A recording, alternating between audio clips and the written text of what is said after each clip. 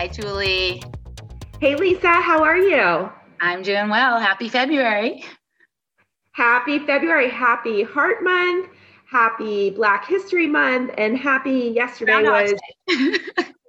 Groundhog Day. Which I thought was just like, that's been the whole year. It's been Groundhog Day. The same thing over and over again.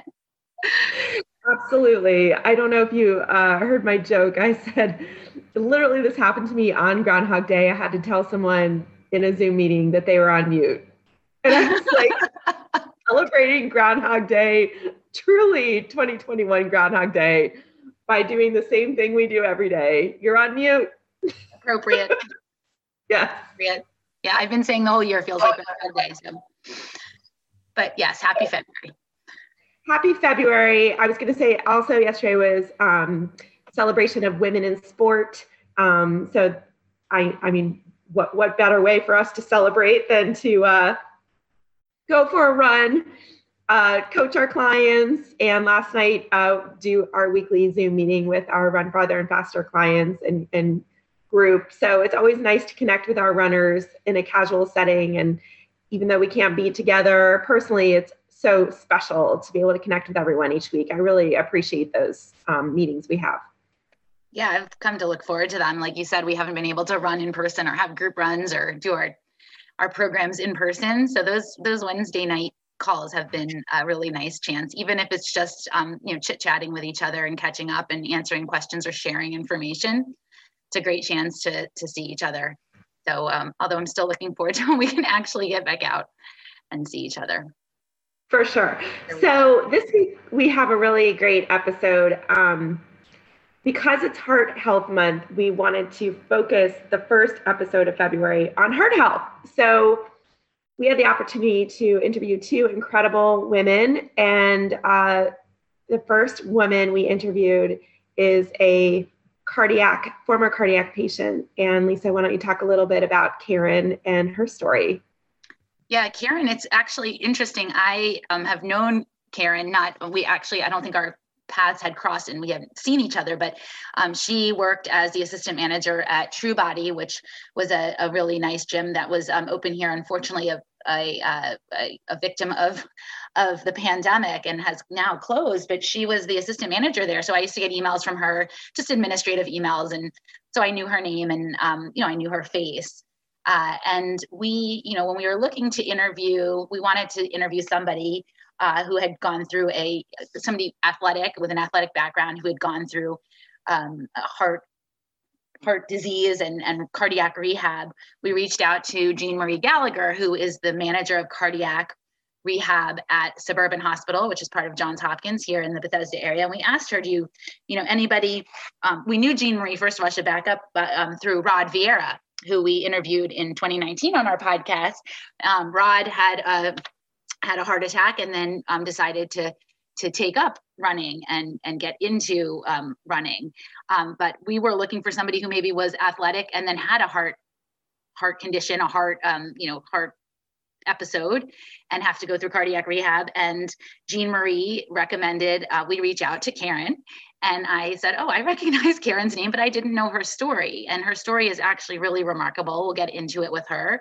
But she had a very unexpected aortic aneurysm, very unexpected, middle of, in her 40s, 3 young kids, active, teaching yoga classes, and had to go through rehab and come back from that. So we had reached out to Jean Marie, and Jean Marie put us in touch with Karen. And like I said, her story is really, really remarkable, and a lot of lessons for maybe people who've had heart surgery or had to have heart disease, but also people who have not. Yeah, I think it's also a lesson for anyone who's experienced any kind of setback. Certainly as runners, we all have experienced physical setbacks and mental setbacks, and this episode covers both. So for those listening that may say, I don't know if I can take this one's heavy, it's actually a very inspiring, uplifting story. And I think there's a lot of takeaways from Karen's experience that we can apply, even if we've had the fortune of not experiencing what Karen experienced. At the same time, we touch a little bit on this and the whole reason we really wanted to do this type of episode, the first part of the month, because we want people to recognize that even though we're all fit, everyone listening to this podcast is either a runner or is, I would imagine, physically active enough to be interested in a running podcast. Sometimes we can't outrun our genetics. Sometimes we can't outrun other habits, even though most of our habits are healthy. So our big push in this episode, if there's one takeaway, is that go to the doctor, because there's things we can't see. And no matter what, no matter how hard we try, no matter what we're doing with our lives to make good decisions for our health, if we don't go to the doctor, we won't know exactly what's going on. And the best way to ascertain your risk and to best understand what's going on is to get screened and go get a physical. And if your doctor sees something, they'll refer you. And for those who hate going to the doctor, and there are statistics out there that show that a lot of women in particular do not like going to the doctor because they hate being weighed. Tell your doctor you don't want to be weighed. Who cares? Or don't look at the scale, But that's one of the statistics. And of course, based on that statistic, or anecdotal to that statistic, is another statistic, and that is that heart disease is the #1 killer of women and men. It's a silent killer, and often the symptoms are not necessarily obvious at first. Some of the symptoms for men and women that aren't as obvious include jaw pain, or they include some numbness, or they include intense fatigue. Sometimes these symptoms would never indicate that you're having a heart event. And in Karen's case, she'll describe what she felt. And it certainly, to me, when she described her symptoms when it happened, it wasn't indicative of a heart event initially. Yeah. It's, hers was really unexpected, and hers was more genetic, something that she really didn't have any pre-warning signs until immediately before her episode, which she'll talk about. But I think that's a really important point, Julie. And I think during the pandemic, a lot of us have been putting off doctor's appointments. I know I just realized I've got to make my dentist appointment because I had put that off, but I did go in for my physical this year. But I think a lot of us have been putting off medical appointments for a number of reasons. We're nervous about going into medical offices. We've got a lot of other things on our plate, especially, you mentioned women are hesitant to go into the doctor. And I didn't realize that was a particular reason. I just thought we're just so busy taking care of everyone else a lot that we're making their appointments and making sure they're getting to the doctors, and we're not getting ourselves to the doctors. So that's a really important point. And following Karen, we talked to Jean Marie, who sees all of these patients coming through rehab. She's been there for many years, and gets the privilege and honor of really walking these patients through the whole rehab process and seeing then their recovery and then their subsequent success in life. And she has a lot of really important advice and insight too, and why she's seeing patients that are coming in that are now younger.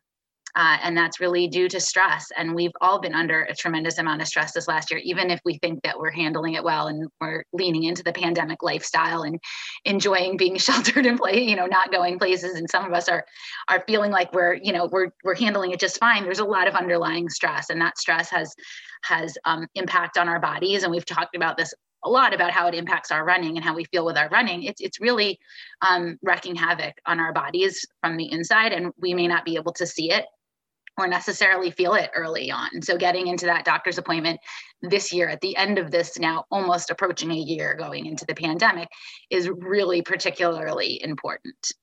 Absolutely. And Jean Marie brought something else up in her interview that I thought was interesting.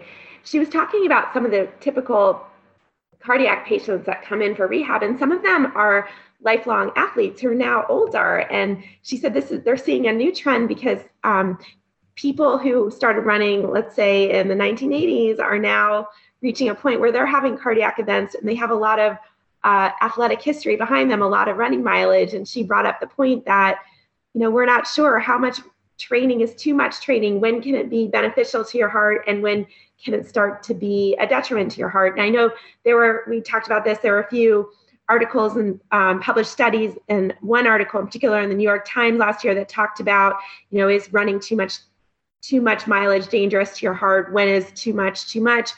But, it goes back to everything, train wisely. And just like Jean Marie was saying in her interview, just like we can overtrain our bodies, we can overtrain our hearts. And that's where it's really important to look at your training, which we hope everyone is doing who listens to our podcast. I know we talk about this so much, but be smart with your training. And if you're ever not sure if you're doing too much, it's a good time to get a coach. It's a good time to get a third party, whether formally a coach or just someone to look at your training and see what you're doing, check out your mileage, and listen to your resting heart rate. Check that out. Monitor that, because that's a really good indication of whether you're overtraining, as well as, of course, your sleep and your fatigue levels and all the other things that we look for with overtraining. But running is great. Running is wonderful. We love running. It's our passion. And as long as, like anything else, make sure that you never want to do too much of a good thing. So we're here to support your goals. For those of you who know us, you know that we really try to structure training in a way that's meaningful. And at the same time, we believe that it's always better to be active. So listening to what Jean Marie said, we just wanted to elaborate on that a little bit and just talk about that. It's sort of the same thing as overtraining. We want to make sure that we train smart. Yeah. And like you said, listen to your body and go get checked out by the doctor. So if you're, worried about the effect that running may have on your heart, if you're an endurance athlete that's been really training high mileage for many, many years, just go get checked out by the doctor. So, find a good doctor. We've talked about this before. Ideally, a doctor that understands runners and understands what we're doing and what we're passionate about. But, just take care of yourself, and balance. Balance is really so important of balancing those rest days and, good sleep and rest and taking care of your mental health. So that's just the bottom line is taking care of ourselves. And sometimes it's hard to do that when we're in the middle of a pandemic and so much is going on and we've got a lot on our minds. So, But speaking of taking care of ourselves and being proactive on our own health, we just had our first series of our 2-part webinar series, Running Through Menopause, and we should add and beyond. Menopause itself is not just the period of time when you're feeling the symptoms at their height and maybe the year or two that you're going through that the highest point of those symptoms, but menopause is as soon as you're in menopause, you are in menopause for the rest of your life. So we talk about running through menopause. We had some people say, well, I'm already past menopause. Is this applicable to me? You're still in menopause. You're just, you're post the height of the symptoms that you may have had. So just something we wanted to clarify, that this is for everybody pre-menopause, during menopause, and quote unquote, after menopause. And we had almost 300 people sign up for our webinar. And we had a really wonderful conversation with Dr. Toby Beckerman of Beckerman Women's Health and Rachel Miller, ProAction Physical Therapy. And the feedback has been really tremendous, and we've opened registration for the part 2. Part 2 is going to focus on nutrition because it's a really big, a lot of the questions women have about managing their training and, staying on top of all of the symptoms that might come with menopause is nutrition. And so we are having Amy Goldsmith from Kindred Nutrition, who is a registered dietitian, come on to the second part of this webinar, along with Kelly Redmond, who's a personal trainer who our runners know very well, does a lot of our runner strength training and mobility training for them. And they will be on part 2. And Dr. Beckerman's going to come back on and answer some questions at the end. But registration is open. We have it on our social media site. We have the link up on our website, and it is free. So February 28th, 7 p.m. Eastern time, and open to anyone. So please make sure you register. We'll put the link in the show notes too. Yeah, thanks for bringing that up. I think it's also important to note that even if this is not applicable to you specifically, if you're a coach, or if you aren't formally a coach, but you work with a lot of runners who are in this stage of life, it's really great information to better understand how to structure training. So it is specifically geared toward runners and athletes. And I know I learned a lot from Dr. Beckerman, and I know you did as well, Lisa. It was very enlightening. I thought her information was really great because she's an integrative gynecologist and has a very holistic approach. And I just really appreciated the information that she provided, a lot of which I did not personally know. In spite of really trying to educate myself, I thought what she said was really compelling. And as you mentioned, we had a lot of feedback from others who I'm sure also read a lot that felt that the information she provided was really interesting and new to them. Yeah, it all just comes back to that knowledge is power, and taking control of your health, and finding the right doctors to follow up with. So, same message we've got today with heart health, taking care of yourself, and just being proactive about gathering that knowledge. Yeah. So we're just a fun group today. This is not as heavy as an episode as we sound like it is, but it's all really important information. And like we mentioned earlier, we hope that anyone listening finds Karen's story to be uplifting and inspirational. We certainly did. So Lisa, I hope that you have a great week. You too, Julie. Bye. Bye. Hey listeners, are you enjoying our podcasts and coaching advice? Do you feel like some guidance and accountability could help you stay motivated and focused during these uncertain pandemic times? We love connecting with our listeners and collaborating to make training work for your goals, your life, your personality.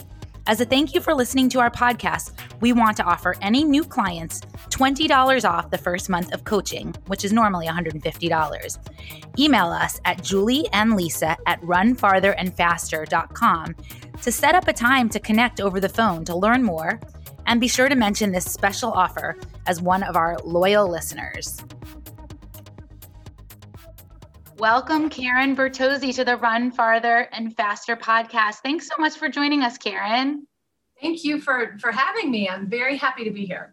Well, I think it's a small world story because we reached out to Jean Marie Gallagher, who is the manager of cardiac rehab at Suburban Hospital here in the Metro Washington, D.C. area, and asked her, so we told her we'd really love to talk to kind of a athletic female who had heart disease and had to go through cardiac rehab. And she gave us your name, and we actually know each other through TrueBody, which is a local gym that you were the assistant manager at. So we've exchanged emails and never really crossed paths there. But as soon as she mentioned your name, I thought, I know her. And I didn't know your story at all. And your story is really remarkable, and one that we are excited to share with our listeners. So thanks for joining us. But before we get into your story, why don't you just give us a little background of who you are, your family, where you live? I live also in the greater Washington, D.C. area. I've got 3 children, although they're slowly leaving the nest. So one has graduated college, one is in college, and one is about to graduate high school. So I've moved into that next phase, which is amazing. And I'm working locally. I work for a neurosurgical group. So I have my foot still in medicine, working with them. My history is I was a stay-at-home mom for many years and dabbled in fitness because I was building on the athleticism that I had as I was growing up. And, just sort of coupled working in fitness with juggling my children. And then over time, really fitness ended up being, my career. But then with COVID, of course, there were a lot of challenges with gyms closing and all of that. So I had to reinvent myself, as we often have to, as women, especially, right? It's sort of a new season for me. So, but we've been healthy so far, and I'm doing well. And I'm just happy to be here and happy to share my story and tell you a little bit more about my past and what brought me to you all. Well, we're really happy you're here too. Since we are a running podcast, share a little bit with us about your fitness journey, starting from, as you mentioned, when you were younger. Sure. So I grew up the youngest of 4 children. I have 3 older brothers, so you can imagine what that's like. I grew up in North Florida, so, weather was never an issue for us. I was a swimmer up until my first year of college. I went to the University of Florida. I ran cross country and track in high school.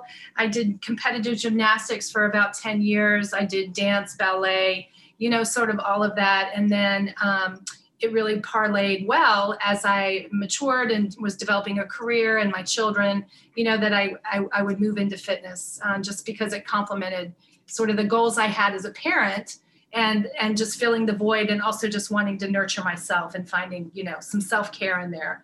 So while I do consider that, I grew up an athlete obviously since my heart event, my measure of athleticism has shifted quite a bit. So. As it has for all of us. Yeah, exactly. Tell us what your life looked like in October of 2014. What did it look like, and what happened to kind of change the trajectory of your life? Yeah, so October 14th, it was only 6 years ago, and I was working mainly as a yoga instructor. I taught roughly 15 classes a week, multi-level classes all throughout the greater DC area. And many of us that work in fitness, we end up hustling, right? You go wherever there's a class that's needed and coverage that's needed. And I loved it. It was really, really, really a great compliment, as I said before, to my lifestyle and parenting goals that I had. I had just, it was a Thursday morning, and I actually had taught 2 yoga classes that morning. And I practiced as I teached. I didn't just walk the room. And they were, sort of sweaty, athletic vinyasa classes. So a lot of up and down, a lot of movement, a lot of strength involved in the classes. And I went to a local supermarket, a local market to get sushi for lunch, like I did almost every Thursday. And I walked in and I knew I felt off. And I thought it was really just a matter of maybe being dehydrated or having not eaten properly, and again, my years as an athlete, I knew what it felt like and the right way to fuel my body. But I just felt like, I missed that window of eating. I thought it was sort of eating related. So I walked into the store and I thought, man, I'm going to faint. I'm going to need some help. And sure enough, I got down to the floor because I didn't want to fall and crack my head open. And I was able to get the attention of a gentleman who worked there and just said, I don't feel well. I'm going to need some help. And down I went on the floor. So basically I fainted. Now, people are always so interested in my story, and it's a great story. It's a scary story, but the ending, for me anyway, has worked out beautifully. I woke up 4 days later in the ICU at Suburban Hospital. I had my husband and my surgeon telling me that I had undergone a 12-hour emergent open heart surgery for an ascending aortic aneurysm with dissection. So your aorta is sort of the plumbing of your heart, if you will. It comes off of your heart and basically delivers oxygenated blood to different organs in your body.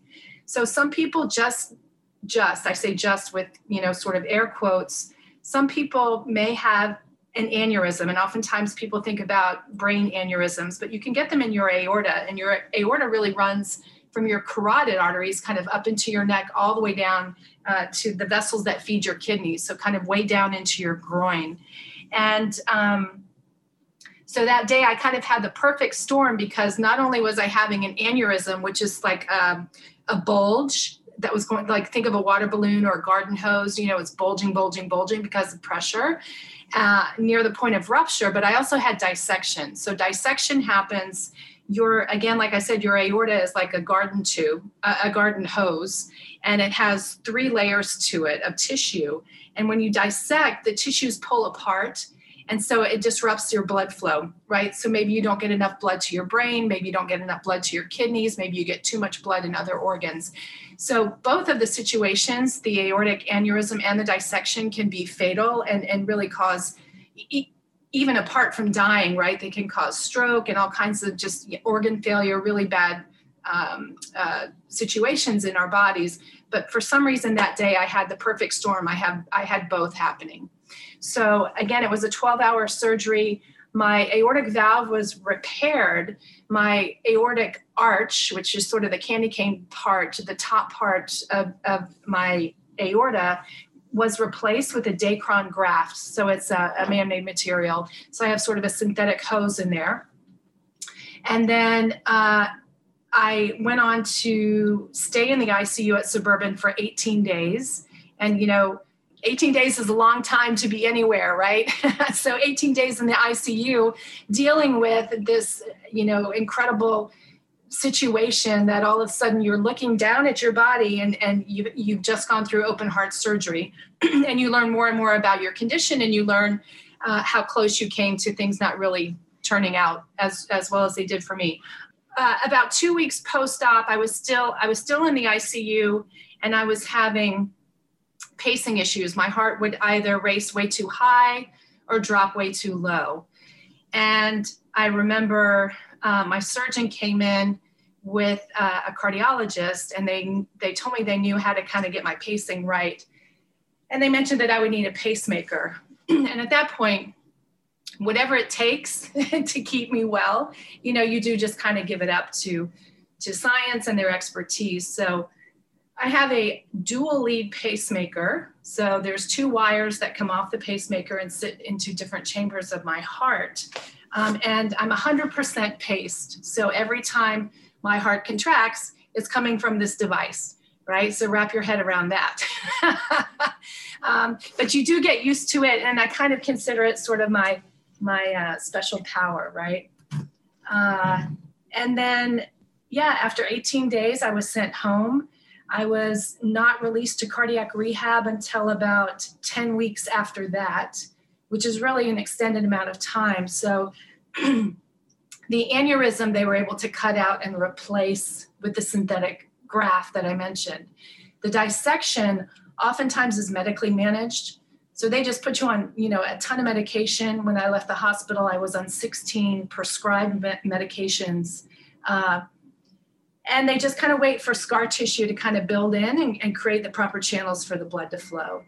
And so finally I was released to cardiac rehab. And I remember very distinctly my surgeon telling me, okay, we want you to go twice a week. And I was begging with him to please, can I go every day? Please, please, please, right?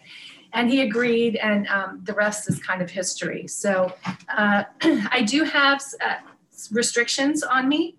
And so there is I've had to navigate sort of a new way to still kind of touch base and feel what I used to feel as an athlete. But, obviously I have to keep it super safe now as well.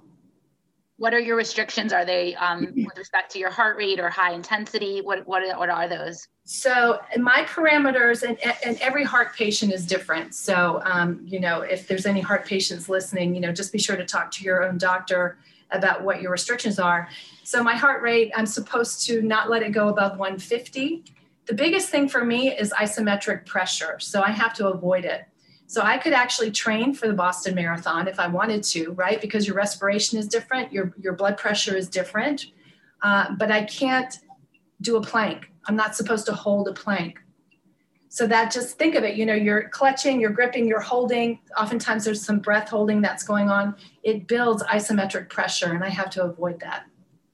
That is so ironic, given that your primary sport at the time that this happened, of course, is yoga, and so much of yoga involves that type of movement. So I want to go back and ask you a few questions about your story, but since we're on this particular topic, how did you make in your mind that adjustment as well as your body so that you could continue doing the practice that you love?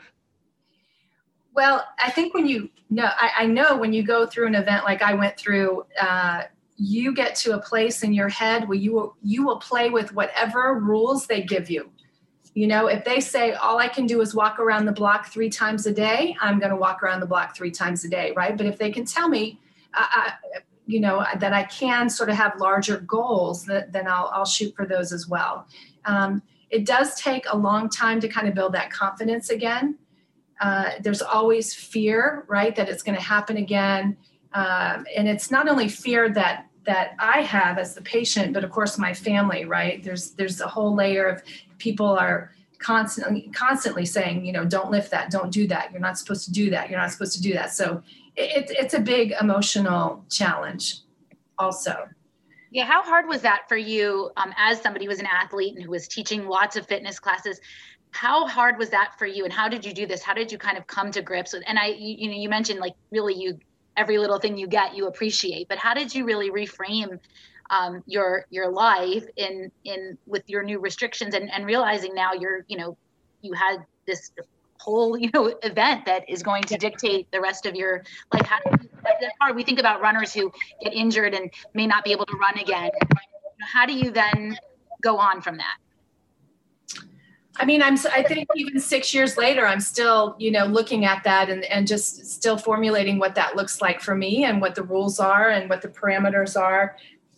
I was somebody who sort of had all of the boxes checked going into this, right? I had been exposed to a lot of fitness. I was a younger woman. I had never had any high cholesterol. My diet was very clean. I never had high blood pressure. So again, that's the part of it that I think is scary for a lot of people, because I had all the boxes checked. And one thing I haven't had a chance to share with you yet is what was discovered is that I have some type of connective tissue disorder. So there's only about 6 or so that are named. Fortunately, because we live here in the Washington, D.C. area, I had access to Johns Hopkins in Baltimore, where I underwent very extensive genetic testing. And what's interesting about my story is 2 months after my event, my 3 older brothers were all scanned, and they were all walking around with aneurysms as well. And so my event really was sort of a Pandora's box. It was really a wake-up call for our family. And so a connective tissue can manifest itself in a lot of different ways, right? So, in terms of reframing my fitness, I will admit there was a time where fitness was really about how I looked on the outside. I think we all as women went through that stage, whether it was, after a baby, right, getting back into shape, or certainly in college and high school, right, you're kind of after it for a certain look. But certainly as I was in my mid-40s and had this major life event, it was really more about trying to keep fit because of what's happening inside, inside. I don't really care what my waist looks like or my thighs look like. Like, those days are kind of beyond me now. It's really more about my heart rate, my blood pressure, it's really, really more important to me what's happening inside. So I think that was the biggest shift. And again, when you have such a scary event that just comes out of nowhere, and I am a bit of a rule player. So, whatever they told me, I was going to play by those rules. I'm not one to really kind of push, to push that boundary. And I think I just learned, one thing I did learn as I worked in fitness still. So not only was I a yoga teacher at the time, but I also had moved into working, as Lisa mentioned, managing a gym in the DC area. And I was also involved and exposed to cycling classes. I was exposed to HIIT classes, that kind of thing. And I'm able to do all that. Like a cycling class, I can do no problem. And I can challenge myself in it. So for me, that ended up being sort of my big sweat, my big sweat factor. And the other thing is, a lot of the medications I was on, I'm not really on as many as I was, but they affect you, right? Statins affect how your legs feel, your joints feel, everything shifts. And so it's a big adjustment. So running really hasn't been anything that I've really been able to do in a long time, except for short periods of time, like in a HIIT class or something like that. But I would say the biggest shift, back to answering your question, is that it really ends up being more about what's happening on the inside and not about what's going on the outside. And you mentioned a few minutes ago about the Pandora's box, and I would imagine because you realize that what the condition that you have, can you tell us what that's called? The connective tissue? Right. So it's a connective tissue disorder. We don't know what it's called. That's what's interesting about it. Yeah. So there's only about 6 or so that are identified. Those are things like Marfan's or Ehlers-Danlos or Loeys-Dietz syndrome. I don't know that you all would know that. But the testing for our family, we kind of end up in this nebulous world where there's not a name for it yet. So genetic testing is ongoing, and then maybe we'll get a name for it. Once you get a name for it, then you can test the next generation of kids in the family, almost like the BRCA gene, right? If you carry it, then you can have your daughters tested for it. Right now, we know that we have something going on, but we don't really have a way to identify what that marker is and find it in the next generation of kids.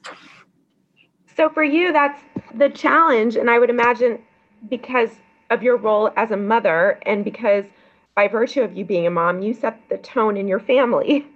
And you said that you had to sort of reframe what was happening and do what you can and be grateful for what you can do instead of thinking about what you cannot.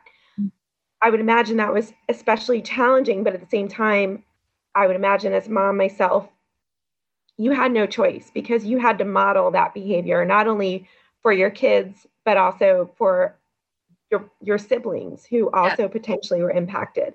Right. So on the one hand, that's a good thing because it puts you in a place where you are tasked with something. But I would imagine on the other hand, it led to a lot of emotions that you carried in addition to the traditional emotions that we often hear about post-cardiac event, which includes depression and anxiety. So could you talk to us for a few minutes about how you were able to work through that? And I would imagine fitness played a big part in it, but what were some of the other things that you did to work through that time period? Right. And yes, there is a lot of anxiety, a lot of depression around cardiac events. I mean, it's proven. There's studies that you can access and learn more about. Men and women both really struggle with it. And for somebody like me, whose event really came out of seemingly nowhere, there's also a PTSD component, right? I mean, it just turned everything upside down and backwards. And it is a roller coaster of emotions because, I remember very, very distinctly being back in the hospital for those 18 days. And you kind of go through these days of,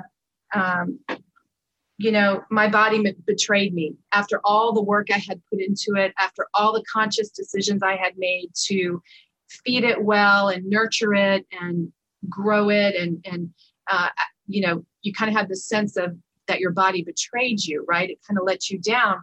But then you go totally on the other side and you realize that maybe I fared so well through my event because I was so healthy, right? So that it's a roller coaster, up and down, up and down, up and down. My body failed me. Well, no, it didn't, because I didn't have a stroke. I'm sitting here in front of you. I still have all my organs. Everything's functioning beautifully. And I have all my faculties. So that is quite a trip, right? To kind of go up and down through that. And then, the other part in terms of coming out of something like this, it really, I have volunteered with a lot of heart patients. Of course, now with COVID, I can't really get to them, which I really miss, supporting heart patients and their families in person. But your recovery after something like this is not just sort of a straight trajectory. You have a good day and you think, okay, I've rounded the bend and the next day is going to be a good day, but it's not. I mean, something comes and you hit a wall again. So it's very much maybe like running, right? You have a good day and then before you know it, the bear's on your back and you've hit a wall and you can't move your legs. So, maybe my sports training kind of prepared me for this as well mentally, right? I mean, who knows? But I think healing from an event like this, again, it's an up and a down. It's not a trajectory. There are no guarantees. A good day is not always followed by a better day, right? A good day could be followed by a crappy day. You could hit rock bottom again. And I went through that. So, that's some of the emotional part behind it, and then you're very cognizant that people around you are nervous, right? Your husband, your children, your mother, your friends, everyone's nervous, right? Should she be doing that? Is it okay? Oh my gosh, she looks tired. She needs to go lay down. Like all of that, you sense that. And it's also interesting being a mother and being a yoga teacher and being an athlete and an instructor. I was very used to giving. And now all of a sudden I was in this position where I had to receive. I had to receive help with my kids. I had to receive all the prayers that people in my community were sending to me, all the love and light that my yoga students were sending to me, all the meals that were coming to me, all the emails, to receive all of that is really, really overwhelming. I mean, it's beautiful. Don't get me wrong. It gets you through a lot, but man, if you're a giver, and I imagine you guys are, because that's what we do. I don't know how old your children are, but I mean, certainly if one of my friends fell sick, I'd be the first one at the door with a meal, right? I'd be the first one, but it is a lot to receive all of that. And I mean, that's just, I guess, a little bit, the insight to kind of what people are thinking. And I think as a heart patient, and I think it's kind of similar to cancer survivors and cancer patients, the anxiety builds as your next scan comes around. right? At this point, I'm scanned. I have a major scan looking at all my vessels and my arteries just once a year at this point. But I do see my cardiologist and get a pacemaker check every 3 months or so. But you are always thinking, this isn't going to end well. This isn't going to be a good scan. This is not, so I think it's we lost my dad to cancer. So I understand what that feels like and looks like. But I think you're always, especially as your doctor's appointments are coming around, the anxiety is starting to build again, right? Like, I know they're going to find something wrong this time. And what if, and what if, and what if, right? You can really go down that path. But that does get better as time passes, right? And you just have to temper that, just like anything for you guys too, you just have to temper it, especially with COVID now, right? I mean, we're all challenged every day with the possibility of being ill. So welcome to the club. Karen, you mentioned, having to receive, but you also alluded to earlier giving back, and you've really done that, since your event and your surgery and through your recovery. You've really now given back into the community. And one of the ways is through Mended Hearts, which is, I think you alluded to earlier, reaching out to, heart surgery patients and helping them through the process, and probably sharing a lot of the experience you just shared with us of the natural ebbs and flows. And we always like to say progress isn't linear. And that sounds like, the same experience that you're having. So tell us a little bit about Mended Hearts, and then also the program that you've started with Suburban, bringing yoga into the cardiac rehab program. Yeah. So when I was a patient at Suburban, for those almost 3 weeks, your family kind of has to visit you, right? They kind of have to be there. But there was this one gentleman, an older man, his name was John. I'll never forget him. He came to visit me every day. And he had his heart surgery, like, I think even 15 years prior. And he was my little cheerleader. You can do this. You can do this. You can do this. And it really just was amazing because like I said, you do have sort of the requisite team members, your providers, your surgeons, your families, your priests, your ministers, whatever, cheering you on, telling you can do this. But for a complete stranger to step in and say, look, I've been through this before. My life has been very full since. It's really inspiring, very, very inspiring. And so John, again, he was probably in his 80s when he would visit me. He would kind of, shuffle down the hall into my room, but he was dedicated to me. He came every day and told me, I can do this. I got this. Look forward, don't look behind, and go. And it just left an amazing impression on me, right? That this old man was taking this interest in me, and it was just really special. And I knew that I wanted to do that. And plus I did feel, maybe it's all my sort of yoga studies that I've done throughout the years, but I knew how important it was to give back, right? To keep my karma in balance, because God forbid if something happens again, I want to make sure my karma is intact. But I jumped right into the program. It was already established at Suburban Hospital. And Lisa, as you mentioned, it is called Mended Hearts. So it's a national organization. It's been around about 60 years or so, I think. And it's all about heart-to-heart patient support and also heart to family support.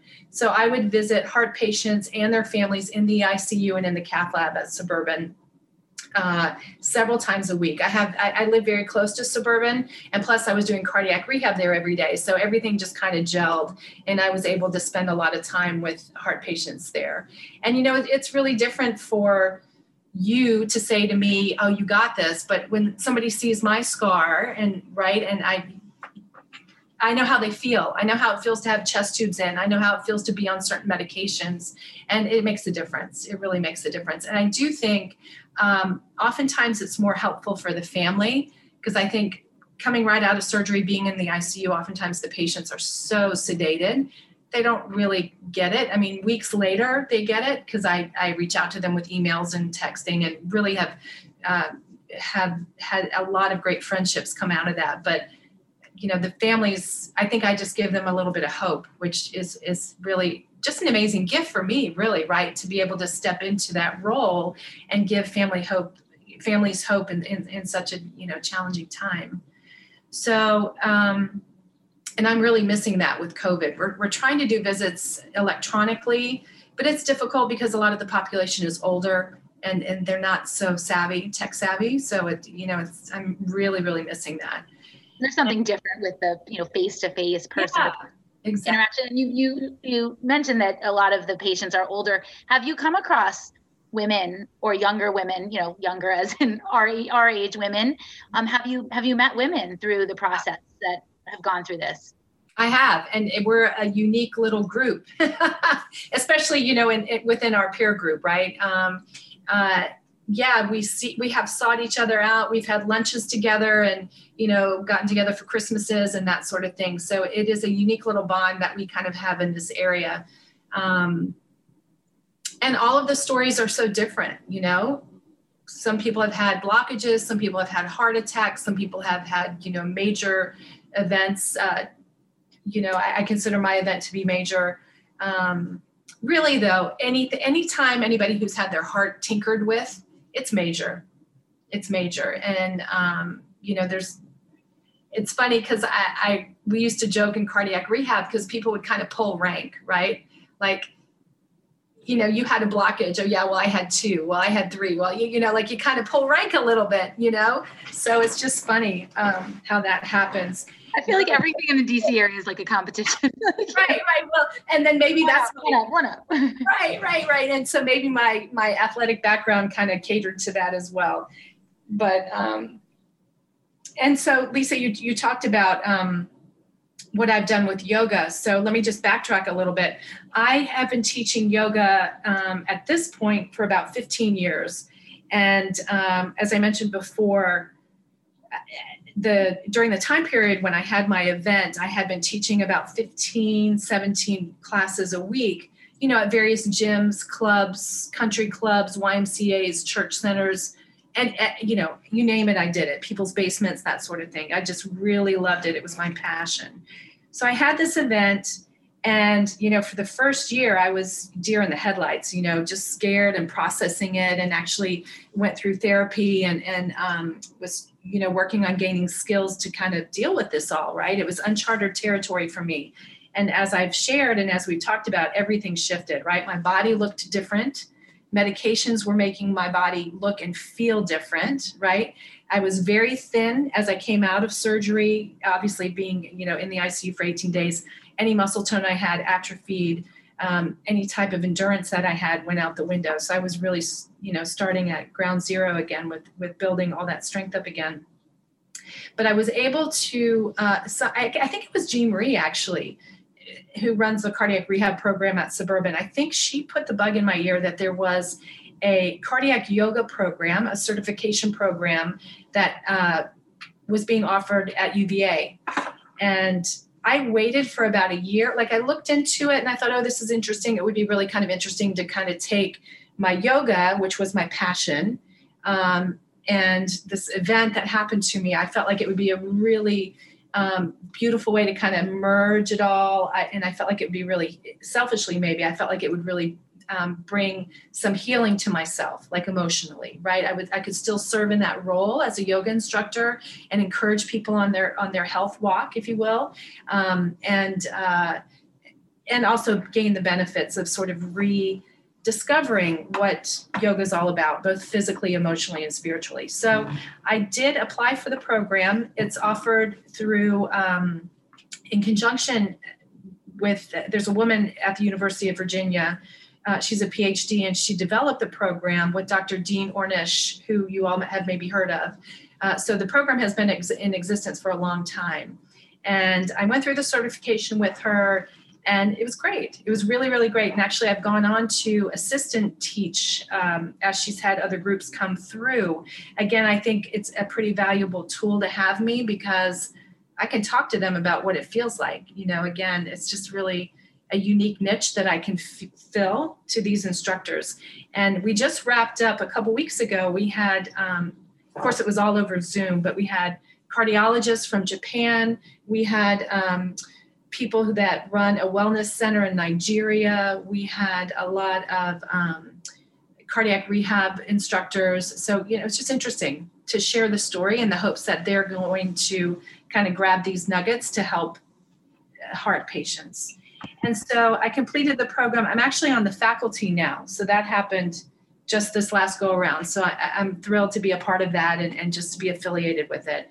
So I went on to, I got the certification and I started teaching at the hospital at Suburban just once a week. We had a really decent following, and then our group got too large and the space got too constricted at the hospital because there was construction going on. So we got kicked off to a rec center, and then of course COVID hit. So we took a break for a little bit, but then I thought, we can do this. We can Zoom this. And so I'm Zooming it. And now I'm doing it twice a week. I do it Monday nights and Thursday nights. I have over 30 people a week, which I think is amazing for heart patients, especially as I mentioned before, that age group, the niche.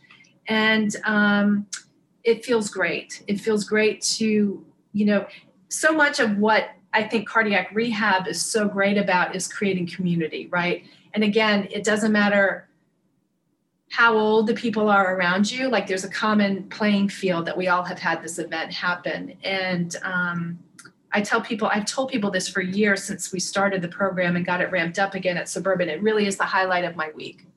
It really is the highlight of my week. And, it's just wonderful. I mean, you guys are both coaches, right? So I'm sort of a coach as well. And you guys are coaching not just physically, but hopefully you're coaching nutrition and relaxation and meditation. And that's exactly what heart patients need, right? They need to know how to do all that, and they need to feel like it's cool to know how to do all that, right? And especially in COVID, I mean, we laugh and we giggle and we bonded. And I'm so grateful to be able to be in a position to fill this niche that I know these people need. So I'm just really grateful for the opportunity for that. What a gift that you've given to patients. And as you mentioned earlier, I think your karma is good. I think you've done that well. But this happened over 6 years ago. If you could go back and tell yourself the weeks and months after your cardiac event and give yourself some advice, what would that advice be? Wow. My advice would be, that is an excellent question. That's an excellent question. I think, and I tell this to patients all the time, to be a patient, really. Just be a patient. You have to let go of things you can't control. If your blood's not going to clot on a particular day, it's not going to clot. If your heart rate is fluttering, it's going to flutter. You have to really learn to let go of things you can't control. And also just being really mindful and intuitive of what your body's limitations are at any given moment. Well, capabilities and limitations. But I know that's just sort of short and sweet, but I think to be a patient, because you do get antsy, there's a reason why a lot of type A people end up with cardiac disease, right? There's a reason for that. Unless you have something genetic, right? But there's a reason. And a lot of the people that I serve in the cardiac yoga class, you can tell that they come from sort of this DC world of high powered jobs and stress. And, there's a reason why that they've ended up as heart patients, in my opinion. It makes sense that you said to be a patient, because we can relate to that, because while certainly on a much more minor scale, not a cardiac event, but when our runners or ourselves get injured, we often say, try to get a PR, a personal best in your recovery, and think of that as your athletic endeavor. Mm-hmm. And similarly, being a patient is putting all of your type A willpower and determination into being the best patient you can be. I think that's excellent advice. One more question about your advice would be, what advice would you give to friends and family supporting a cardiac patient? Yeah, that's a tough one. It is very, very difficult to be the caregiver. And I would encourage caregivers, especially, I would encourage caregivers to make sure that they're taking care of themselves, right? And we've heard this, especially as mothers, right? We can't really take care of others if we're not taking care of ourselves. So that involves sleeping, that involves getting a break from the person that you were caring for, that involves trusting the medical community and the procedures in place, that involves trusting the medications, all being mindful and watchful, but even now in the work that in the career work that I do, I work for a neurosurgical group in the area. And, the caregivers, they get exhausted, right? And they just have, I would say to the caregivers, they just have to step back and practice self-care, I guess, really is what I'm saying. Take a break, step out. Hard to do right now with COVID though, right? I mean, everybody's so afraid to take a break. It's been really challenging, as you guys know. Well, and like you said too, we don't have that, that network that support network necessarily in person, that really, while we can do it through Zoom and phone, it's not quite the same as having your community support you. And think about, if you had gone through what you went through 6 years ago now, and not having that family in the hospital with you, or not having that, when you were talking about your family being there, and thinking now about patients who can't have that, that's got to be such a challenge. But I think your advice of being a patient, and for those taking care to practice self-care really applies in any challenging situation. And we always say control the controllables. Yeah. And you said there are certain things that you can't control and that are going to happen, and you have to then really just be patient and control the controllables and practice self-care. I think that's advice that not only applies to those going through cardiac events and rehab, but to anybody, and especially during these times. So we have so loved talking to you, Karen. And like I said, I have known you, but didn't know, we really, I didn't know your story. And you're really, we don't use the word inspiration lightly, but you are an inspiration, and you're really a role model for looking at what controlling the controllables, being patient with yourself, being kind to yourself, practicing grace, and putting good karma out there too, which you do. So, well, and the other thing I would add, if I could just add sort of one thing also that's kind of been something I shout from the rooftops, is to know your family history, right?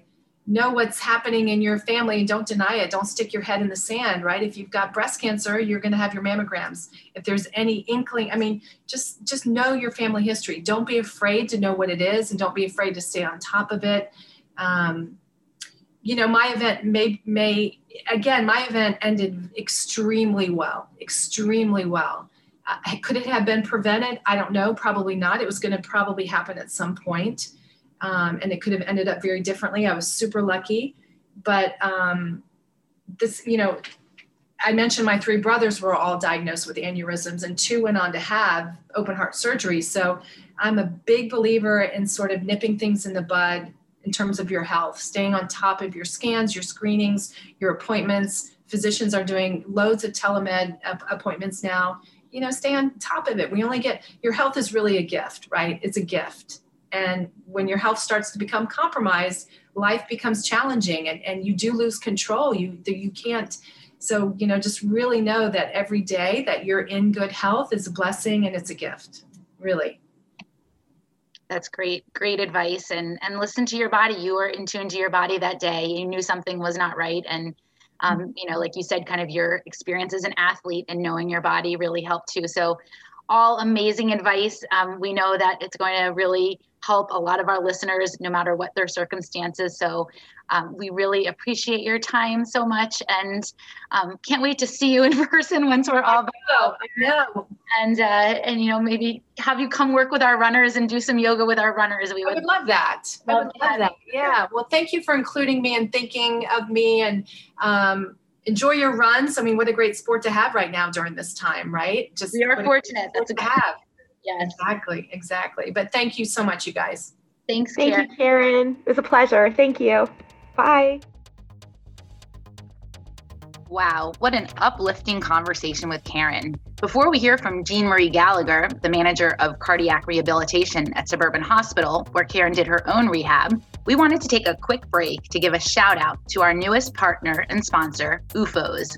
If you've listened to our podcast or followed our social media for a while, you know we're huge fans of OOFOS footwear. and have experienced firsthand the benefits of this recovery for our feet and really entire lower body. I first discovered OOFOS when I had a bout with plantar fasciitis 2 weeks before the Marine Corps Marathon 50K in 2019, on the recommendation of a friend who told me that they were the only shoe that helped relieve her plantar fasciitis pain. She was right. And especially now, as we're spending more time at home, often barefoot, we're finding that more and more runners are experiencing pain not related to running, but to lack of supportive footwear, particularly after a run. And while most performance footwear utilizes reactive foams, which help with performance, OOFOS do the opposite. Their foam absorbs more impact than traditional footwear, and their patented footbed reduces stress on ankles, knees, hips, and lower back. We've loved the new boot and booties line for the winter. Stay tuned to our podcast and social media channels this month for a chance to win a pair of OOFOS. And in the meantime, check them out now on their website at OOFOS, that's OOFOS.com. Now we turn it over to Jean Marie Gallagher. Welcome, Jean Marie Gallagher, to the Run Farther and Faster podcast. We're so happy to have you. We have known you and heard your name for a few years because in 2019, we interviewed Rod Vieira, who is a fellow runner who started his running in your clinic. You are the manager of cardiac rehab at the Cardiac Rehabilitation Center at Suburban Hospital in Bethesda, Maryland, which is near us. And so we had heard about you, and we know about you, and Rod sings your praises as the one who helped him really get to where he is now, which is marathon running, and a fellow Boston Marathon runner. And it's Heart Health Month, so we reached out to you because we wanted to talk to somebody else who has gone through heart disease and cardiac rehab, who's young and active. And you referred us to Karen Bertozzi, and we just had a great conversation with her. But we wanted to get to talk to you and really get to know the name behind who everyone's raving about, that's helping them get back to their active self. So tell us just a little bit about you, your background. You have a running background, and how you got to where you are today. So yeah, I always grew up an athlete, but in athletics, my strength always was running. So I was a soccer athlete, and a lot of soccer athletes turn into middle distance runners, and that's what I ended up doing. So I ran the 800, 1500 on many 4x8s and distance relays in high school and both in college. So I ran for Virginia Tech and was able to. During that time at Virginia Tech, my father was an FBI agent for his career. So we moved around and got transferred to New Orleans. So I was in my sophomore year at Virginia Tech competing in athletics, and we actually ran down at Tulane for our last track meet. And then I ran a road race shortly after getting back and in New Orleans, and I won the road race for females. It was a very small road race, but as I was running, I heard, oh, here comes the first female. I'm like, oh, I better really run this thing. So I finished it.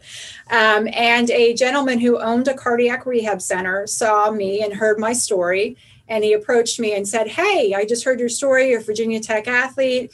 I own a cardiac rehab center right outside New Orleans. Would you like to have a summer job? Of course, what college student is not going to say yes to a summer job? I knew nobody, kid just came from Blacksburg to New Orleans, and I changed my major that summer. So I wasn't able, unfortunately, to continue the running because I had to do 18 credits per semester, and it was just too much.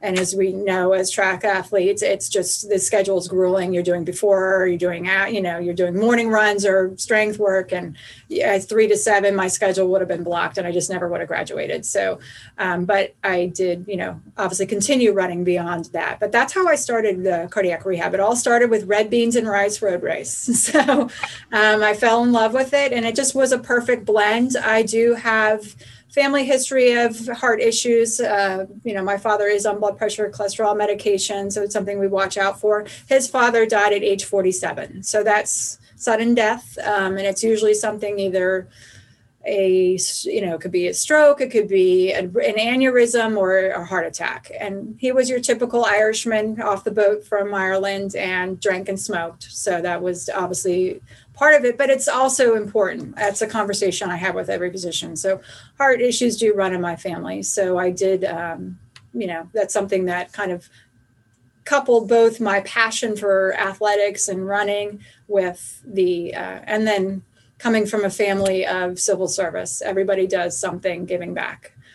So that's those things all together. Before we delve into the heart-specific issues of your story, what's really neat about it is that you're actually the second interviewee we've had where someone approached them while running and basically changed their life.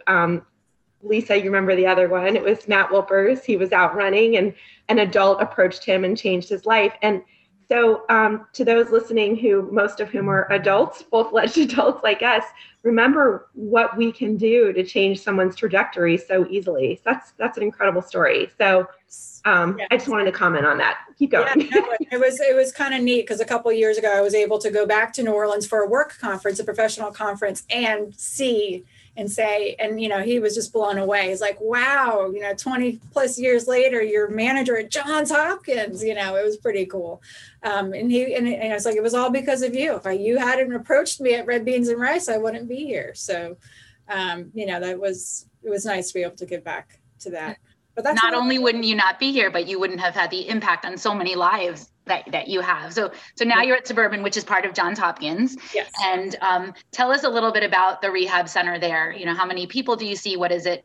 Who do you see? What is it? What is it like there? Well, pre-pandemic and post-pandemic. So right now it's a little different, but no, we have, in the program, we would typically see between 55, 75 patients per day that were in the immediate post-procedure or, heart event after the hospitalization. And then we had over 200 patients that were in our what we called maintenance program. And they would come and just use us like a gym once they completed the immediate after hospitalization program. So it's, we have it in phases. Phase 2 is right after the hospital, and phase 3 is kind of the continuing phase. So we have a very active program, a very busy program in the area. Unfortunately, with the pandemic, it's much changed. Combination of people's fear of being in a hospital as well as just the spacing and regulations, we have to keep it, we're only seeing 8 people per class where we were seeing up to 25 before. So it's just, that's much different in the atmosphere. But, we do a very multidiscipline approach. So from the beginning, this program has been that way. So it was built with having a dietitian, having a counselor. So we were kind of at the forefront of that because that's really just come into play in the past few years that those professionals are part of programs. But that's, so the patients really can understand, because this is such a complicated disease process, blood pressure, cholesterol, diabetes, stress, which is a huge one today, weight, all those things can impact your risk for heart disease. So having all those professionals at your fingertips is, our patients find quite beneficial, that they can sit down with a dietitian, registered dietitian that's clinically trained and go through, here's my medications, here's the foods I've been eating, and they can tweak it from there. And as stress, anxiety, panic, post-traumatic stress, all those things are quite normal after a heart event. It's your heart. It's what makes you live and breathe. It's your ticker. So it's something that is very scary for individuals. So having all those elements, we have clinical exercise physiologists in the program too, as well as an RN. So they have all those professionals. And then we have a cardiologist who's our medical director. We have his reference. We always have several cardiologists here every day. And then we have the cardiothoracic surgeons that are right across the hallway.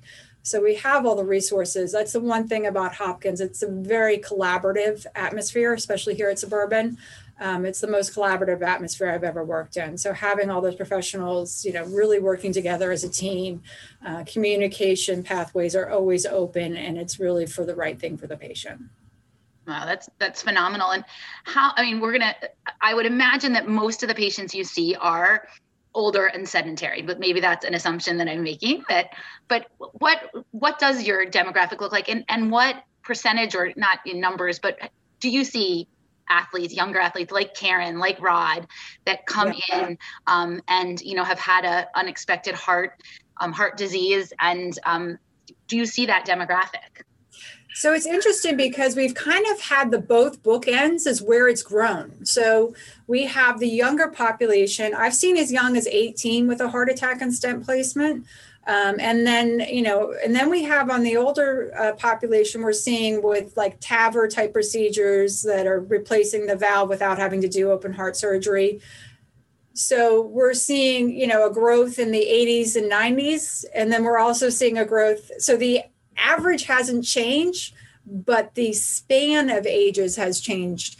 Unfortunately, since the pandemic, we have seen more 30 and early 40-year-olds with heart issues. So I think the stress of this year has definitely accelerated the process for people, because these people that are coming in are dealing with a lot of family stress, work stress, that is, at a whole different level than it was pre-pandemic. Are you seeing any post-COVID patients that are having heart? Yeah, but that's something that we are prepping and anticipating. That's interesting. So that's most of the post-COVID are looking more at the pulmonary rehab side right now that I've had, encounters with. But, this is so fresh and new that the long-term effects we really don't know yet. So let us ask you this, because you touched on it, and it's very relevant to anyone listening. We understand you're not a physician, but you're seeing patterns, you said, with people who are in their 30s and 40s having heart events during this stressful time. What advice would you give people, if you have any, to prevent that from happening? You have to find balance. And I was talking to Lisa before we started. I'm working in healthcare. I'm in my executive MBA program, and I'm working full time, during a pandemic. And even during that, I had to find balance. You have to make sure you're getting your sleep. You have to make sure you're eating properly. You have to make sure that you are getting the exercise that you need, and making sure you're taking time for yourself. It's a challenge. I definitely have become a very high level time management, but you have to ensure that you're doing those things because if you don't, those chronic things over time are going to impact your health. If you don't get the sleep and the rest that you need, if you're not doing the exercise that you need, definitely I haven't been as diligent on the exercise as I normally would be in this situation, but it's still there. I'm still getting them, at least getting that minimal. And making sure I'm doing that and doing more things like yoga, and things that will help with the stress as well and the, anxiety of all of it. So really just take those elements of taking care, eating right, exercising, getting your rest. I mean, those things are crucial for your health. That's really important. And for the patients you see coming in, like Karen, Rod was a little bit different because he didn't have an athletic background. He became athletic after, which was really interesting to see. But for those that come in, like Karen, we were talking before we started recording a little bit about this. What is your challenge, or what do you see as a benefit? What are the unique aspects of people who have athletic backgrounds that are coming into cardiac rehab that you see when they are going through the rehab process? So it's a humbling experience for them. So they, are coming from, an athletic background. I even had a triathlete came to us because their first workout, they passed out and they thought they could do it on their own and passed out. And I, didn't really understand the impact of the surgery and what it does. So that came to us and really lived further away, so didn't do a full program with us, but really just got that starting point. So really knowing their limitations and, that limitation as you're in the recovery, we really can give them that feedback as to, don't go above this heart rate, because at this heart rate, we start to see some irritability in the monitoring or inappropriate blood pressure response. Keep it below this. Even though you feel okay, your heart's telling us something different. So, that sort of feedback is really the benefit of a program like this.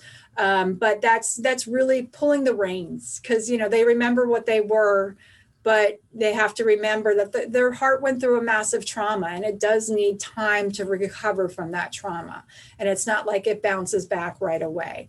If they have open heart surgery, people never recognize that, I had open heart surgery, and it takes a while to build up from the anemia, just from having surgery itself and getting that energy level back. It takes time.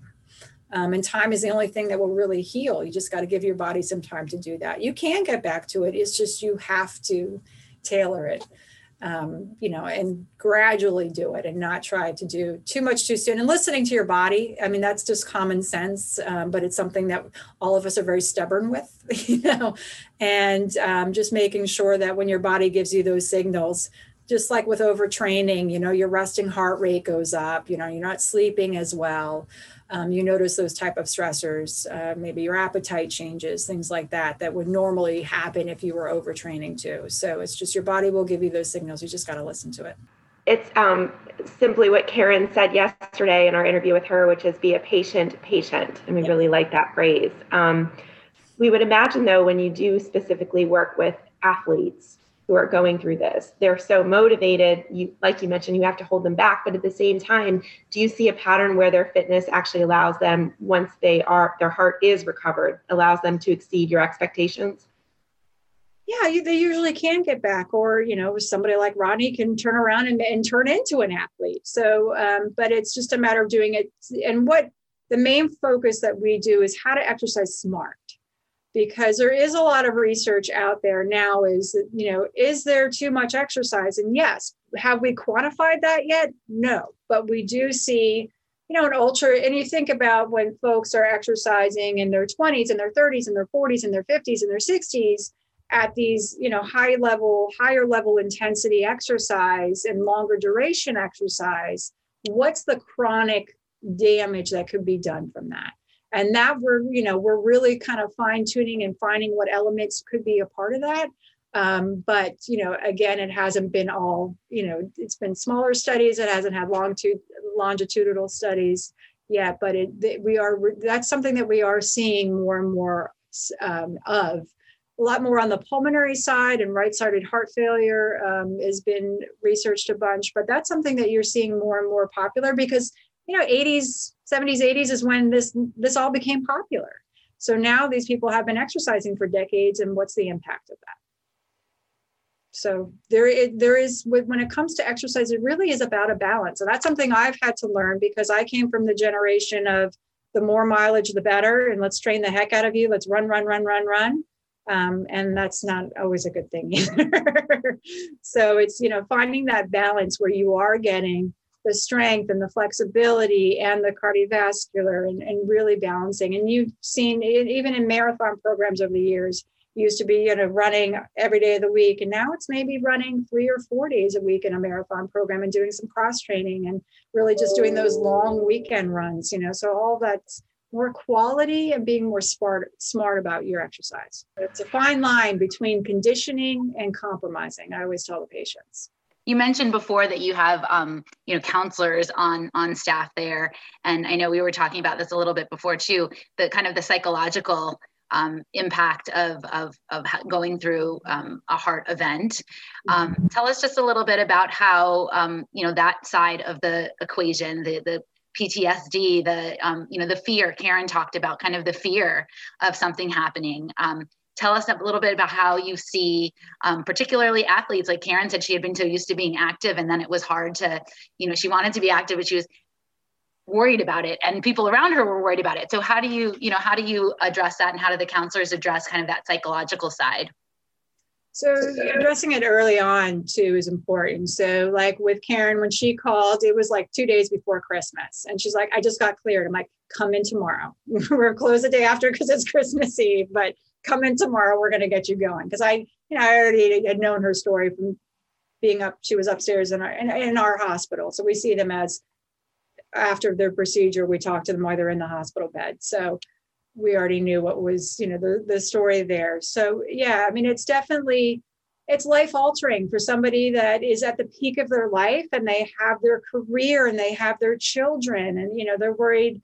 And then it's the guilt that, how could I have done this to my family? How can, was I, responsible for this? I think Rod talked a lot about that, putting his family through that trauma. So it's, there's a lot of different factors that come into play with it, but it's, it can be anything from, as you said, it can be post-traumatic, it can be panic attacks, it can be anxiety, it can just be situational depression related to the event, or maybe there was also, something before that just got exacerbated too as well. Mental illness is something that's, much more common, and especially in this past year that we've seen. So just making sure people are addressing it, taking care of themselves is crucial. But the counseling is a huge part of it. You know, that individual one-on-one where she can tailor to the individual what their needs are. And if they need further, you know, care or more advanced care, she can also facilitate that too as well. That's great. Well, we really appreciate all of your insight. And again, we've heard so much about you, and you're like kind of the Oz behind the curtain for all of, you know, the athletes that we've talked to that have gone through this process with you. So we really appreciate you taking the time today to talk to us and to work with all those patients that may or may not be athletes, maybe they're potential future athletes and are inspired by their experience to get fit and take care of their bodies. But you raise a lot of really good points about listening to our bodies and, you know, moderation and paying attention to family history and all of that, you know, that, and the stress, you know, really never underestimating how much the stress that all of us are under, especially in the last year, can impact our heart health. So that's all super helpful advice. Hopefully none of us will see you in cardiac rehab, but maybe out on the roads in a local race when we get back out. But really, we appreciate your time and all of the energy, and you are amazing, everything you do. Like you said, you're in healthcare right now during a pandemic, working full time, you know, trying to juggle running a clinic on COVID protocols and getting your executive MBA. So you are incredible and a great example of that balance and figuring it out even with all that stuff on your plate. So thank you so much. And thanks for everything you do. Thank you, Jean. You're welcome. Jean Marie, have a great day. Thanks for the invitation. Thank you so much for listening to the Run Farther and Faster Boston Marathon podcast. We want to give a special thanks to our editor, Aaron Bryant. And if you enjoyed this episode and enjoy listening to our podcast, please share it with others and please leave a review if you haven't done so already on iTunes. Thanks for listening and have a great week.